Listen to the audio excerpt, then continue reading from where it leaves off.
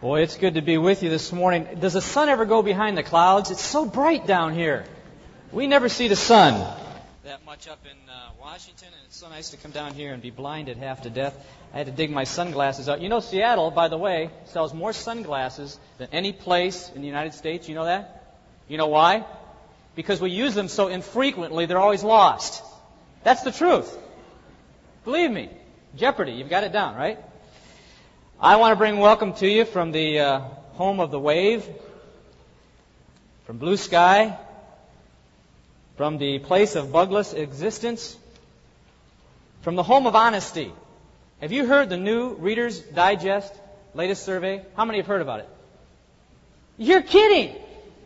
This is fabulous. Do you realize that Reader's Digest went all across this country to find the most honest city? And what they did is they took 10 wallets with $50 in them each, and they placed them at different places in the various cities. Seattle returned 9 out of 10 wallets with the money in them. In L.A., they never got the wallet out of their pocket before they were mugged. Seattle is a place of honesty. So we welcome you from the Emerald City, the place of honesty, the place of espresso, the home of espresso. This last year, I was hunting in Wyoming. And Wyoming is the home of the cow. And I was irritating the guys that I was with so much because every time I'd go into a restaurant, I'd say, I'd like a latte tall, single shot, light on the chocolate. They'd all look at you like, do you want your steak E. coli special or do you want it jerky size? It was incredible. Nobody knew what espresso is. But I see espresso stands down here. So welcome from the home of the espresso stand. It's also a wonderful place for hunting and fishing. How many of you enjoy hunting and fishing? All the girls some girls raised your hands. That's great. I've got to tell you a story, though. This last year just tore my heart out. We were out in Ellensburg, and we were hunting up for elk. We bow hunt, archery hunt. We were up in the mountains in Ellensburg, and I heard this little noise, and when bow hunting, you're up in a tree stand or something, it's really quiet. You got to stay really, really quiet because your shots have to be really close. So I'm up in this tree stand, and I'm really quiet, and all of a sudden I hear this little rustling. I look over, and I see this little fluttering on the ground, so I got down out of my tree stand, and I walked over, and here was a baby bird. How many have ever seen a baby bird? A little fuzzy without the feathers on it? It was incredible. And I began looking around. I said, what in the world is this little bird doing down here on the ground? And I heard all kinds of commotion above me, and I looked up, and here was the mother flying around the nest. The baby bird had fallen out of the nest.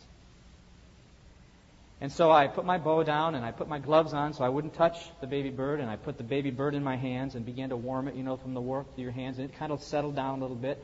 And I stuck it in my top pocket. And I started to climb back up the tree to put the baby bird back in the nest. And so I made my way up the tree, and limb after limb, and as I got up to the place and the mother bird was kind of buzzing my head, I put that little baby bird back in the nest. That bird really appreciated the fact that I did that. I'm telling you. I climbed back down the tree, and it was real quiet, and the mother bird started to settle down, and that little baby bird looked over the side of that nest. I swear there was a tear coming down its face. And it looked over the side of that nest, and it's opened up its little beak. And that bird said, "Mother!"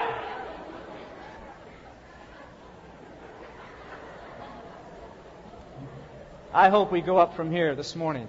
Lynn and Susan Bone send their greetings. How many know Lynn Bone? Would you do me a favor? For those, we live in the same city. Would you do me a favor? Though they don't come to our church. Would you do me a favor? Those of you that know them, find their address and write them a letter of encouragement. Not that you miss them and not that they should come back here, but just a letter of encouragement that they're in God's will and you're praying for them. How many will do that? How many will do that? No one? You're glad they're gone? Come on, stand up if you'll do that. I want you to stand up. If you'll write them a letter. Come on. I was a Baptist. This is very important for me. Stand up. Any more? Thank you. Make sure you write them a letter and encourage them. I'm so happy to have a number of the students from Alderwood Manor Community Church here at Masters. In fact, why don't you stand? Those that are from the church, we're glad some of you that are gone for a while. Good, good. Glad to have you here. Sarah down here is my camping buddy. Can I tell them what you said to me when we were up about 8,000 feet, 8 miles back in the William O. Douglas? Did I say Sarah? We know each other real well. I'm very personable in our church, true shepherd's heart. Can I tell them what you said to me at Mosquito Valley? Remember that? I won't do it. You can talk to me afterwards. I have something that I want to leave down here in the front. It's great to have you from Trinity. Trinity is a great school. I represent Western Seminary up in Washington, and we have a new president, Ron Hawkins from Liberty Baptist. He's come out and become the new president of Western Seminary. If you want any information about the school, if you're looking to seminary, Masters is great, Trinity is great, Dallas is great. But if you want an exposure to the Northwest, sign up on here. Another thing we'll give you some information on is the area of internships. If any of you are looking to graduate, either juniors or seniors, or maybe you're not worried about graduating but you want to get out, and you're looking for a place of ministry, we have a number of churches up in the Seattle area of guys that I hang out with that are working toward developing internships in our church. We have seen a number of guys come out of college and out of seminary without experience. In fact, a lot of churches won't take you because you don't have the experience, but how do you get the experience if nobody will give you the experience? So what we've done is we've developed a number of internships within the church. You'll never work harder than you've worked in your life for less, but you will learn a lot. All these churches are growing churches, they're dynamic churches, and if you're interested in participating or getting that kind of experience for 2 to 3 years in a ministry to learn the ropes before you go out and do it yourself, there's a place down here for you to sign up under internships. Give us your name and your address, and we'll make sure that we get you some information. How many here are from Oregon and Washington? The rest of you, if you will just give me an opportunity, I need to bring the Northwest home for just a moment, okay? Just give me the opportunity to do that. Picture yourself listening to the radio. And Jay Buhner is up to bat. Jay, who epitomizes arrogance as he faces that pitcher face to face, takes a couple practice swings. It's a 2-0 count. Bases are loaded. The pitcher winds up. He delivers. Here's the pitch. Low and outside. It's now 3-0, and there they go. The fans are up. Ladies and gentlemen, this team has turned this city on their ear. It's a 3-0 count. Jay knows he's going to get the pitch that he wants. Here's the windup and the pitch. It's a hit. It's long. It looks good. It's going. Get out the rye bread, Grandma. It's grand salami time. My, oh my. Well, for those of you that aren't from the Northwest, I'm sorry. Do you live with confidence in your life? This goes on in our church every Sunday morning. That's why they only let me preach about 30% of the time. Seriously, do you live with confidence in your life? Many years ago, when I had hair, I was once a student. It's true. And you know, I went through the very same turmoil that many of you go through in this whole area of living with confidence. Do you live with confidence in your life? Now, some of you guys are out there saying, are you kidding me, man? I am the most confident dude around. I am so with it. I am confident. We're probably not talking about that kind of confidence. That confidence is more of a male chauvinistic, self-centered, pompous, arrogant, repulsive, windbag type confidence. Amen, girls? Or maybe you're on the other end of the spectrum, and these are the thoughts that go through your mind. You know, I bet they think I'm weird. I wonder what they really think of me. You know, I guess I am a nerd. No one really likes me. I have no gifts, no talents, no friends, no life, no chances, no future, no fruit-flavored good and plenty. I'm a loser. When people tell me, just do it, I say, what's the use? Maybe you're like a friend of mine who had a boy come to her one time and sing this song. Why do boys suddenly disappear?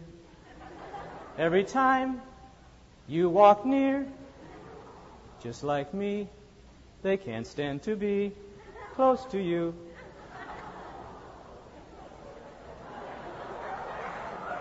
You know, there's all kinds of perspective in life.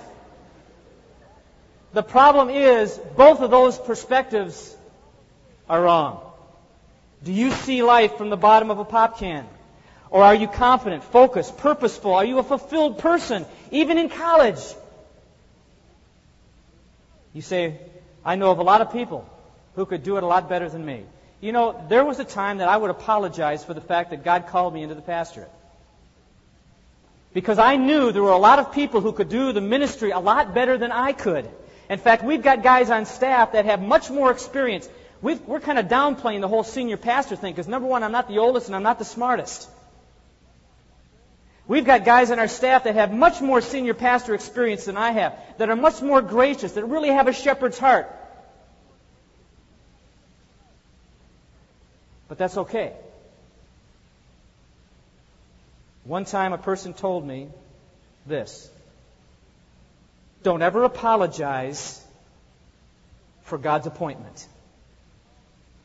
You see, some of you kids are going to be called into ministry, and that could be lay ministry or that could be full-time ministry, and the thought that is going to go through your mind on a regular basis is, I feel so inadequate to do this.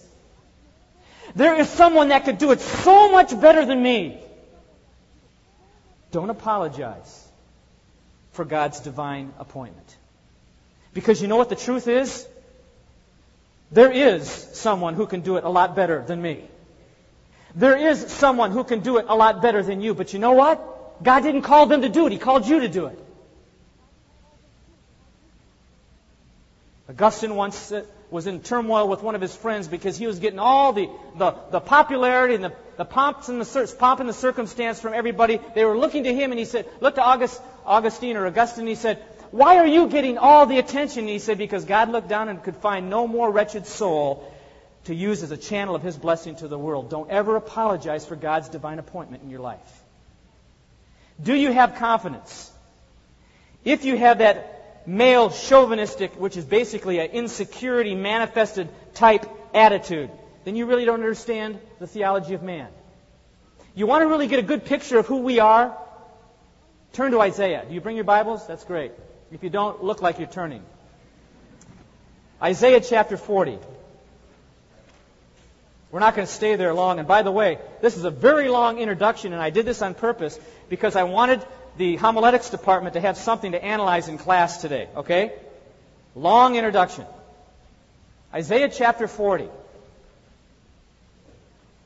And some of you Hebrew students can look this up on your own. But in chapter 40, verse 15, we find the word nations. It really is the word peoples. How many people do we have in this world today? Maybe 5 billion? Surely the peoples are like a drop in a bucket. How big is a drop? Divided by 5 billion.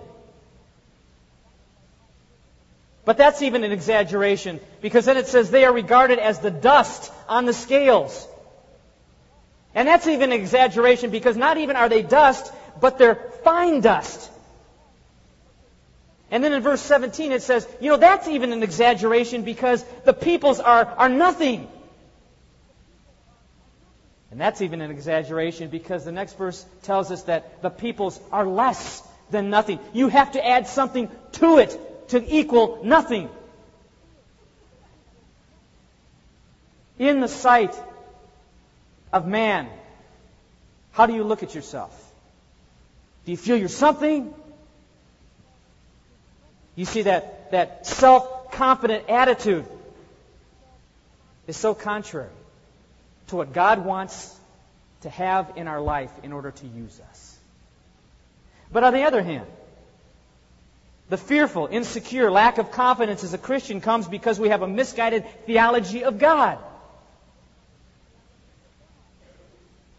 David, facing the task of building the temple, turn to 1 Chronicles. Chapter 29.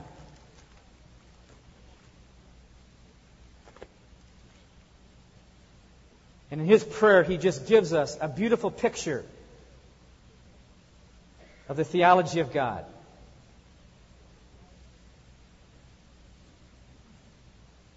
Chapter 29. It's in the Old Testament.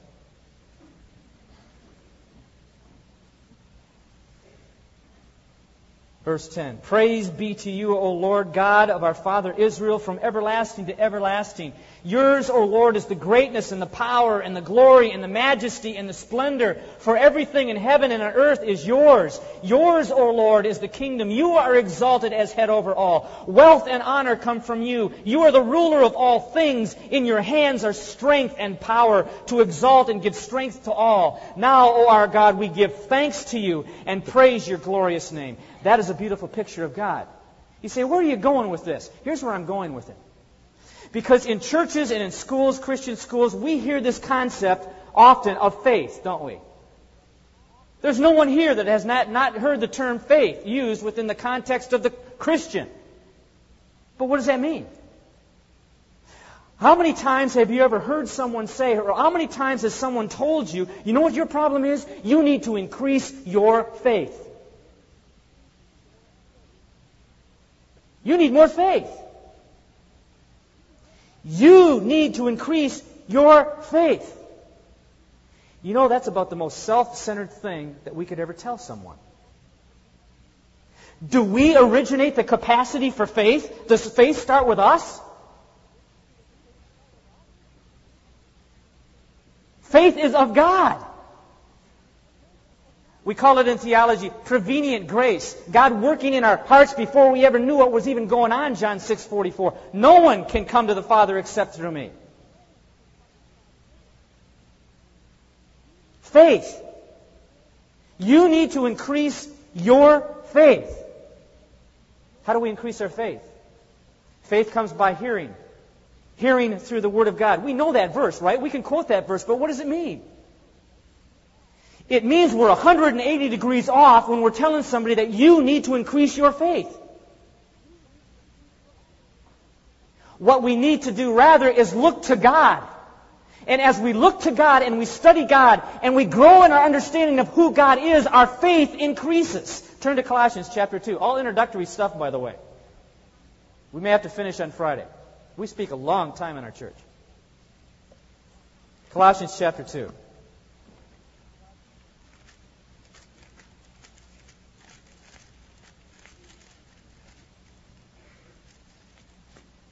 A beautiful portion of Scripture, and if you don't have it underlined, you should.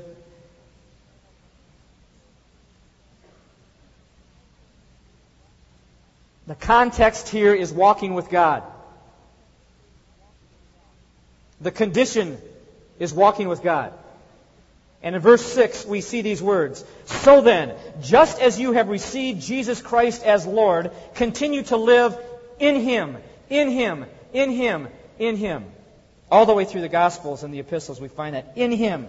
Rooted and built up in Him, strengthened in the faith as you were taught, and overflowing with thanksgiving. Do you know the difference between a passive and an active in languages, whether it's Greek or whatever?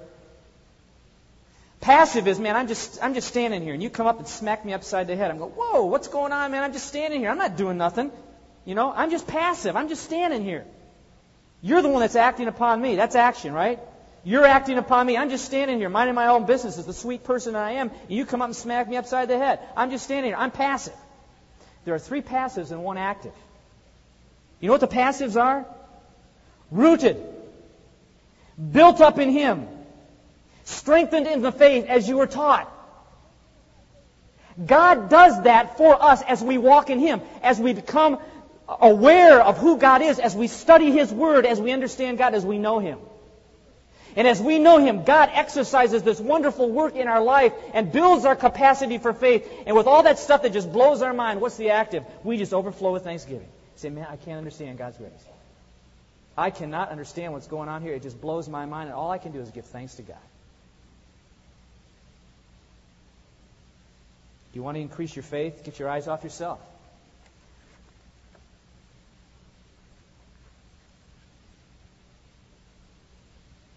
Expectations in ministry. I'm going to be talking to the seminary students tomorrow for a few more moments, or a few moments. Dick Mayhew is a good friend of mine and asked me to come down. But I want to talk about expectations to them. I'm just going to share this with you this morning. I'm just sharing a lot of things from my heart. I have 3 points, by the way. I have a homiletical design. Okay, so relax. Some of you preacher boys, just relax. Expectations. I work with a lot of pastors. I see a lot of guys coming out of seminary, coming out of school, gals coming out, families coming out, giving up their life to serve God. And I see a lot of men and women who are frustrated in ministry. I see a lot of churches that are just messed up royally. And some of you know what I'm talking about. You've experienced that. I come across men and women who just want to bag the whole thing and go get a job and just be a lay person because they're just sick and tired of the hassle. You know why? Because ministry has not met their expectations. Let me tell you something. Some people will come around you and they'll tell you stuff like this. Boy, ministry is just a joy. It's a blast. I mean, it's an upward climb, sure, but there's nothing. You just got to go into ministry. Let me tell you, there's about 4 things that probably categorizes those type of people. Either they've never been in ministry, or if they've been in ministry, they've never ministered, or they're hallucinating, or they're just flat out insane. When I think of ministry, and when I think of people that are called to ministry, and people talk to me, and I counsel people about ministry, I talk to them about passion. It's the Jeremiah passion. It's the 2 great cannots. Jeremiah was so frustrated with God's work, he said, I can't do this anymore. And in the same breath, he says, but I can't do anything else. You see, there's a difference between happiness and joy. Fulfillment will come, you guys, when you are doing what God wants you to do. When you are walking in Him. That's when fulfillment will come. But I'm going to tell you something. If you think that I have Hebrew, Greek, I've had homiletics and hermeneutics, therefore I am, and when I go out into ministry, flocks of people are just going to beat down the door. In fact, they're going to be camping out there the night before to get a good seat. Let me tell you something. You're going into ministry with the wrong expectations. Let God worry about the expectations. Stop worrying about what you're going to do and begin to worry about who you are. Some of you are going into missions. Some of you will not make it in missions unless you come to the place of realizing that you need to leave the expectations with God. It's not going to be exactly like you thought it was going to be. But that's okay. Because God is sovereign. And God is in control. Ministry is a blessing. But make sure your expectations are left with God. So how do you live with confidence? You're talking about going into ministry. You're talking about all this stuff. Man, I'm scared to death. I mean, I'm involved with ministry right now, and I'm just trying to keep my head in my mouth, my nose in my mouth above the waterline because I'm waiting for the next person to just nail me up against the wall, and I'm not even sure what I'm doing. How do I gain that kind of confidence in ministry, in life? How do I gain the confidence in my own heart that I realize that I can be secure in a situation and I can share Christ with someone else, not worrying about exactly how they're going to treat me. I can be confident in Christ. We talk about victory in Jesus, right? But what does it mean? How does it apply to me? I want you to take your Bibles with me this morning, and we're going to look. Here's our 3-point outline. We're going to look at a confidence builder.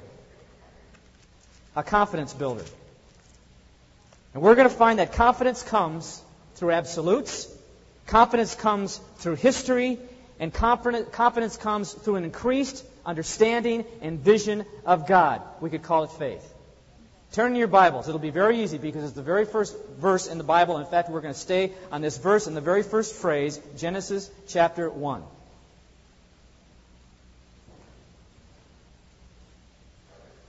Dave, you know, I left my little chart down there. What's my time cutoff here? 11:30? 11:30. Genesis chapter 1. And here are the words that we're going to deal with this morning. In the beginning, God. There is a tremendous amount of confidence stuff that builds confidence in that very first phrase in the Bible. In the beginning, God. You see, God knew what He was doing. He started the pattern in the very first words of the Bible. In the beginning, God. Now, normally, beginnings do not seem to be closely related with a sense of confidence, do they? We've had 4 children. We have a daughter who will be 21 tomorrow.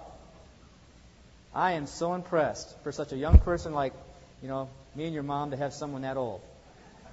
We were married at, 13 or 14, I think.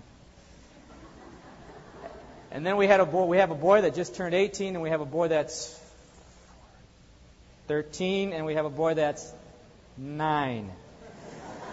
We have a very close family.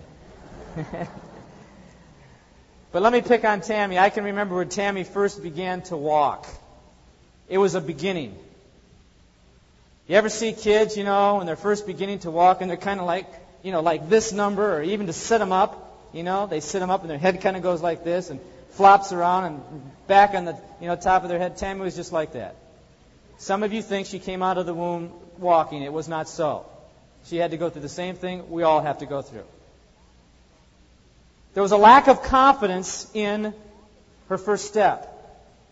She was reaching for a table, or she was reaching for someone's shoe that was sitting down near. Beginnings don't often seem to be closely related to strength and confidence. I can remember my first bicycle solo ride. Now, you won't remember this, but I had big, the suicide handlebars and the banana seat. Anybody remember a banana seat? Huh? Yeah. With a raccoon tail on the back, I literally wasted millions of dollars of baseball cards in the spokes of my bike. You ever put them in there with a clothespin? Blah, blah, blah. Some of you guys don't have any existence. Man, get a life.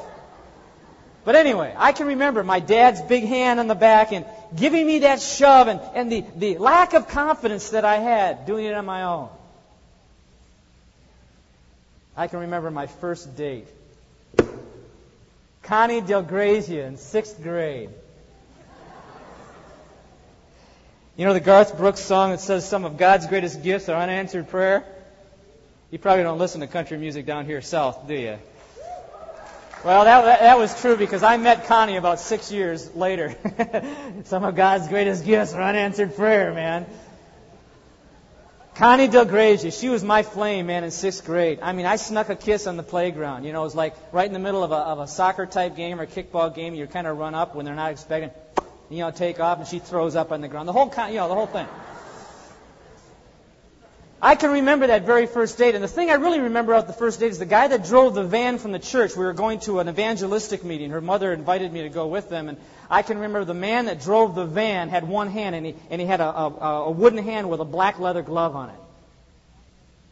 Great impressions, right? That first date. The insecurity of it. The first swing. I coached baseball for years. I love baseball. I live and die for baseball. But I know with all my teams, that first swing of the year, in their mind, I'm starting out, I got to get my average, and what about that first swing, and am I going to be able to hit it, and am I going to, turn on fast, and am I quick enough, all that kind of stuff. The first day in a school situation, the first time you meet someone. You see, beginnings are not often associated with what? Confidence. But the opposite is true with God. Because we have God in this equation. It's just not in the beginning. It is in the beginning God. Confidence is established through absolutes. You say, what are you talking about? Let me ask you these questions. Did God create? If He did He create from nothing? From something? Did God create and then kind of back off and let evolution take over and on it goes? Let me give you some words from different paraphrases and versions of the Bible, okay? The RSV says, of these first verses, when God began to create.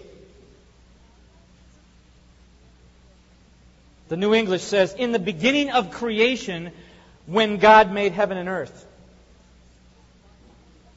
The Living Bible, when God began creating the earth was shapeless, a shapeless, chaotic mess. No, mass. But it was a mess.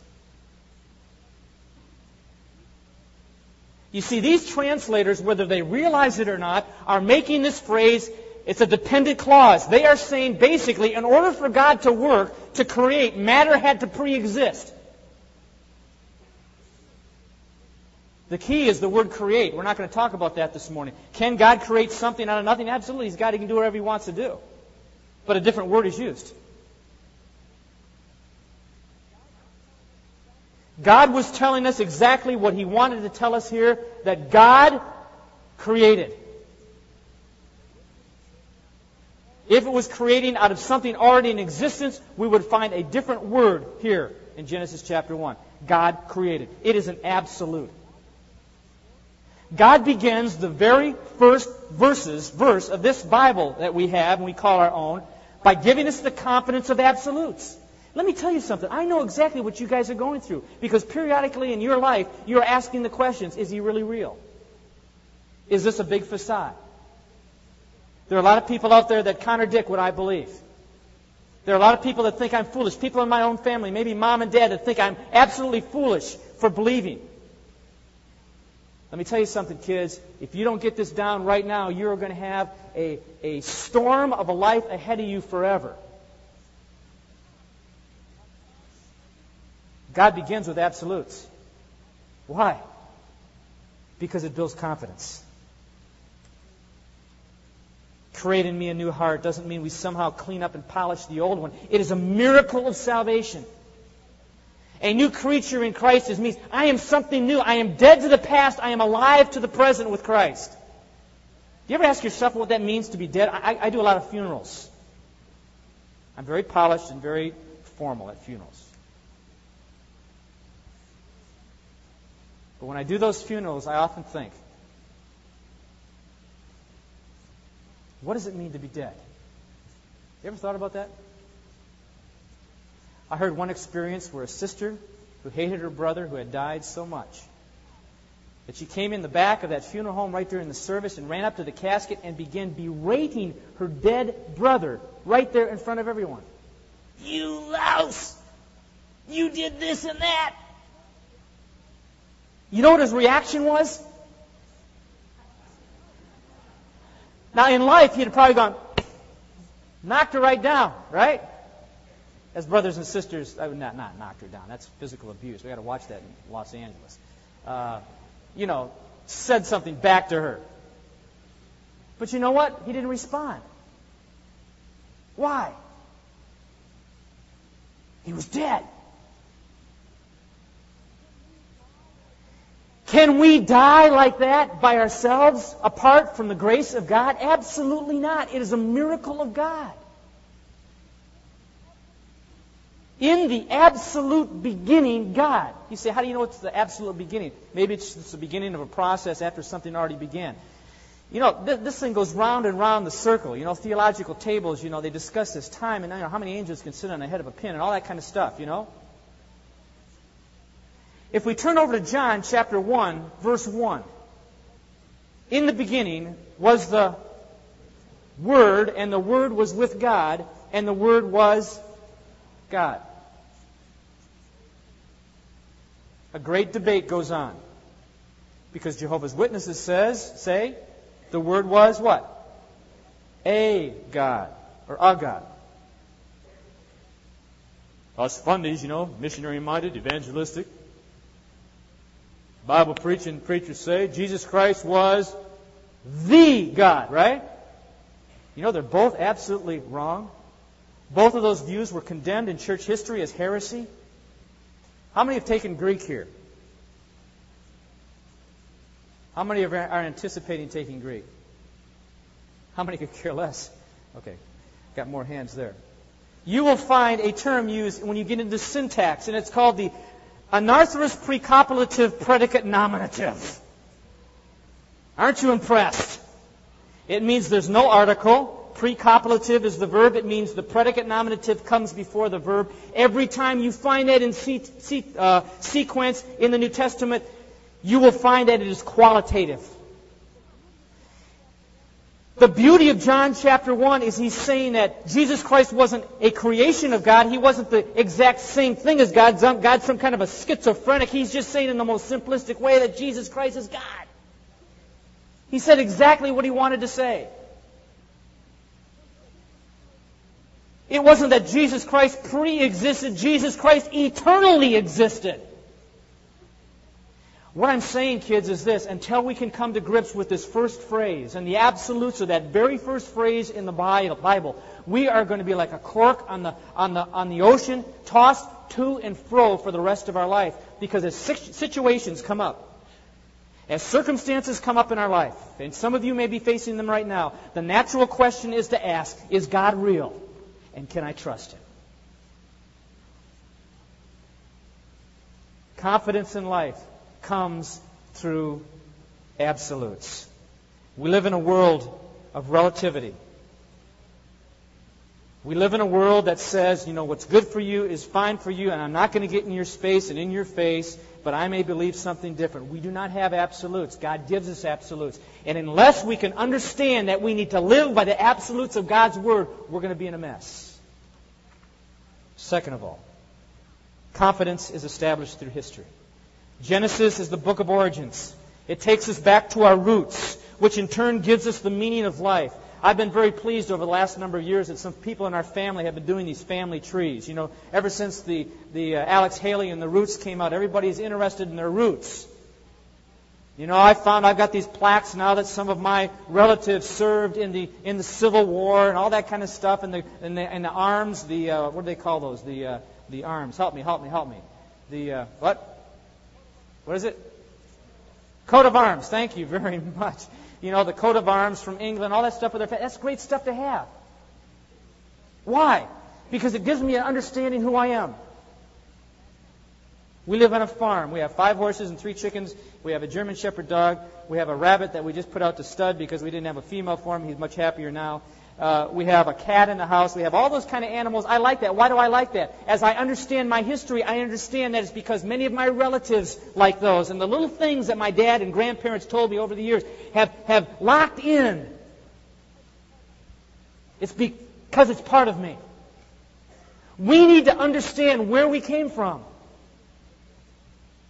Genesis gives us a place to put down a stake, to understand who we are. It doesn't mean that we don't change. It doesn't mean that we're not in continual change. It's a beautiful experience of walking with God. We go through this all the time in our church. All the time. It's a 75-year-old church. And the church has been growing, and we've been getting new people in, and some of the older people are frustrated with that. And we have to work with them and put our arms around them and care for them. Because of traditions. We carry those things with us, and pretty soon they become our religion. We call it culture. But the same root word, we can easily become a cult. It means doing the same thing without variation over and over again, and basically telling people, if you don't agree with my way, hit the highway. It doesn't mean we don't continually change. It means it becomes a part of us. It gives us security. It gives us foundation in life. Confidence comes through history. We began from God. We will end with God. So why shouldn't we just live for God in between? Listen, you guys, there's a tremendous amount of confidence that will come in your life, understanding who is in control. And you will understand who is in control when you truly rest in the fact that God is the generator of everything. Confidence is also established, third of all, through a greater vision, a greater understanding of God. Why? Man, it's so unique the way God has put this word together. Because in the very first phrase of the Bible, He demands that we make a decision. He demands that humanity make a decision. And this decision is this. Is it fact or is it fiction? Does God have the power to give us His Word in a literal way? All Scripture is given by inspiration of God, or all inspired Scripture is of God. There's a big difference between those two. Let me tell you something. If God is not powerful and cannot supersede the events enough to give us exactly what He wanted to give us, then something's wrong here at the very beginning. Because what happens is then I have to become the authority. Let me tell you something. I'm not the person you want to be the authority. Jeremiah says precept upon precept. A number of years ago, I was in a debate at San Jose University, a debate with the homosexual issue. And we got involved with this discussion. There was a big forum, a number of people, probably this much, and many of them did not like our position. Obviously, they were there to support the homosexual issue. It became very clear to me that this wasn't a debate. There was no basis for the debate. Because on one side there was faith, on the other side there was the absence of faith.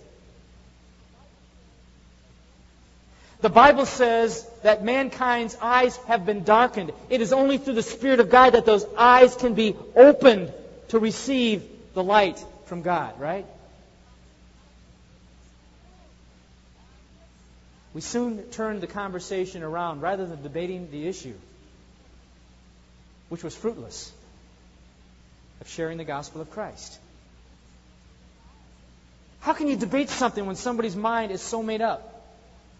When a Jehovah's Witness comes to your door, we can just blast them. I used to give out this thing from Dallas, on syntax. A friend of mine who's a professor in Greek department down there gave me it. It was this whole thing on, all the various rules and so forth. And I'd hand them this paper and say, go take that and you get that down, come on back, we'll talk, They don't need that. I should have had the confidence. I should have been able to just share the testimony of Christ, because I see myself in the eyes of God, and I see how great God is, and realize that God could do that for me. He can do that for them. That's what they need. They need the gift of salvation more than more knowledge.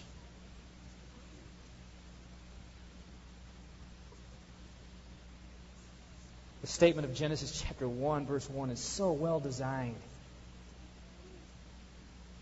because God calls us in this statement to look directly to Him. Let me wrap this up a little bit this morning. Some of you kids today are seniors and juniors. Let me tell you, I love you guys. Our church has given me the opportunity. I preach about 35% maybe of the time, and the other guys preach. And I hang out with the high school kids and the junior high and the college, and I do music stuff in the church. And they give us the freedom just to be released in our area of giftedness. It's a blast. But because I'm working with people similar to your age, I know what goes through your minds. And some of you are here this morning and you're lacking confidence because, you're saying, I'm a senior. I don't know what I'm supposed to do.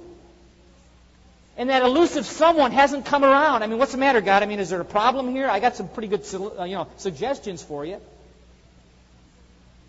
What am I going to do? How many more months do I have before I'm out of here? There's a lack of confidence. And really, your lack of confidence is in God. Some of you are wondering right now if you have gifts for ministry. Some of you know you need to share the gospel of Jesus Christ with people who do not know, and you lack confidence. Some of you right now, because of the things that you're facing, may be questioning the validity of the Christian faith altogether. I don't know what's going on in your heart and your life. I don't know what's going on in your family. Ever heard anybody say this? It's not fair. It's not fair what they're going through. It's not fair what I'm going through. It's just not fair. We're vacillating here. Confidence comes from absolutes. Confidence comes from an understanding of our origin, who we are. Confidence comes from not what we can do and what we can figure out. Confidence comes purely by looking at the greatness of God that we cannot even fathom.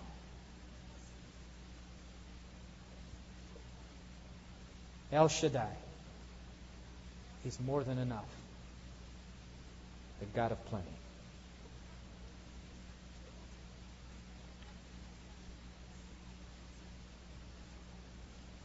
Let me give you one other illustration and we're going to close.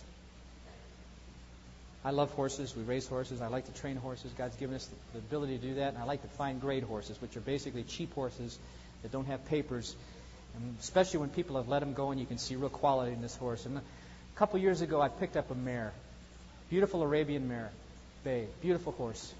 She'd been in a paddock, a small little paddock area for about 8 years of her life with another horse. Her muscles were not defined. But as I looked at her conformation, I knew this horse had great potential. And so we purchased the horse and I brought her home. First time I got on her, I began to back her up. After we saddled, broke her, backed her up, she almost fell to her haunches because her muscles were so ill-defined. She stumbled. We began to train her, began to build those muscles back up. You know, she began to shed tears and tell me how much she thanked me and all that kind of stuff.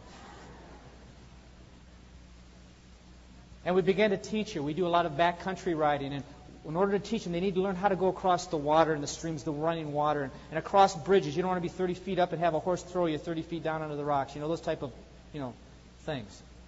And so what we do is we have a bridge. It's a make-believe bridge. It's in the arena area. And we take the horses, we just ride across. So they can hear the clip, clop, the noise on top of the bridge. She didn't want to do that. So what did I do? I just got the biggest whip I could, man. I just put my heels into her, and I just drove her over that bridge. Is that what I did? No way. There's not a thing I can do to that horse to make the horse do what it doesn't want to do because it's much stronger than I am. And she would sit at that bridge and literally just go like this out of nerves. She would just go like this. Just like football players, in some kind of a drill. She would just go like this and all the way around the bridge. Why? Because she was so afraid to go over the bridge. She didn't have any confidence. And so what I did is I got out of the saddle. And I petted her. I calmed her down. And I brought her up to the bridge. And I took one of her front feet and I put it up in the bridge. And as soon as she hit it, she pulled it back. And then I did it again. And she pulled it back. And about the third time, she left it there for a second. And the fourth time, she left it there for a long time. And actually, I could see her shifting some weight onto that front foot. And then I walked around. And I did the very same thing with the other foot. And I put the other foot up there. And then she backed off altogether. And we went through this process until it wasn't long, 15, 20 minutes. And she was standing on the bridge. Why? Because now she had confidence that it wasn't going to jump up and kill her. How do you increase your faith? How do you come to a place in your life when you can begin to do those things that you want to do? You want to be strengthened by God. Let me tell you something again. The focus isn't on you. It needs to be on a loving and a caring God who will do exactly the same thing, even more so with you as I did with that horse. He will take your foot one foot at a time. And He'll caress you. And He'll love you. And He'll care for you. And the confidence will be built. And pretty soon you're standing on that bridge. And you're looking and you're trusting in the eyes of the person that's helping you. Kids, let me tell you something. We need to, in a self-centered, please-yourself mentality world, learn right now to get our eyes off ourselves and put them on the one that we can trust, Jesus Christ. And if you'll do that, then God will give you a firm foundation in your life. He will make you a testimony to this world because people won't understand what's going on. But you will. Let's pray. God, we all want confidence. We struggle so much understanding why in the world you ever put us in ministry in the first place. Some of these kids here are struggling, wondering if they made the right choice coming to Christian school. Some of them, there's all kinds of things that are going through their mind, and the reason is because we're focused on us. And God, I pray that this morning that focus may be changed. That we may come to a firm conviction, that we can gain confidence through the absolutes because we know you're in charge. We can come to a point in our life of gaining confidence because we're expanding our view of who you are. And part of that is understanding that you made us. We are yours. Lord, for each kid that is here this morning that's struggling in their life, in the area of confidence, in the area of questioning, I pray, Lord, that they may drive that stake down today and leave this place with a new sense of confidence, shoulders back, anticipating and aware of the spiritual battle they're in, but yet at the same time anticipating the victory that is already theirs through Jesus Christ. Lord, help us to understand more of you. Help us to know you more this day. In Jesus' name we pray.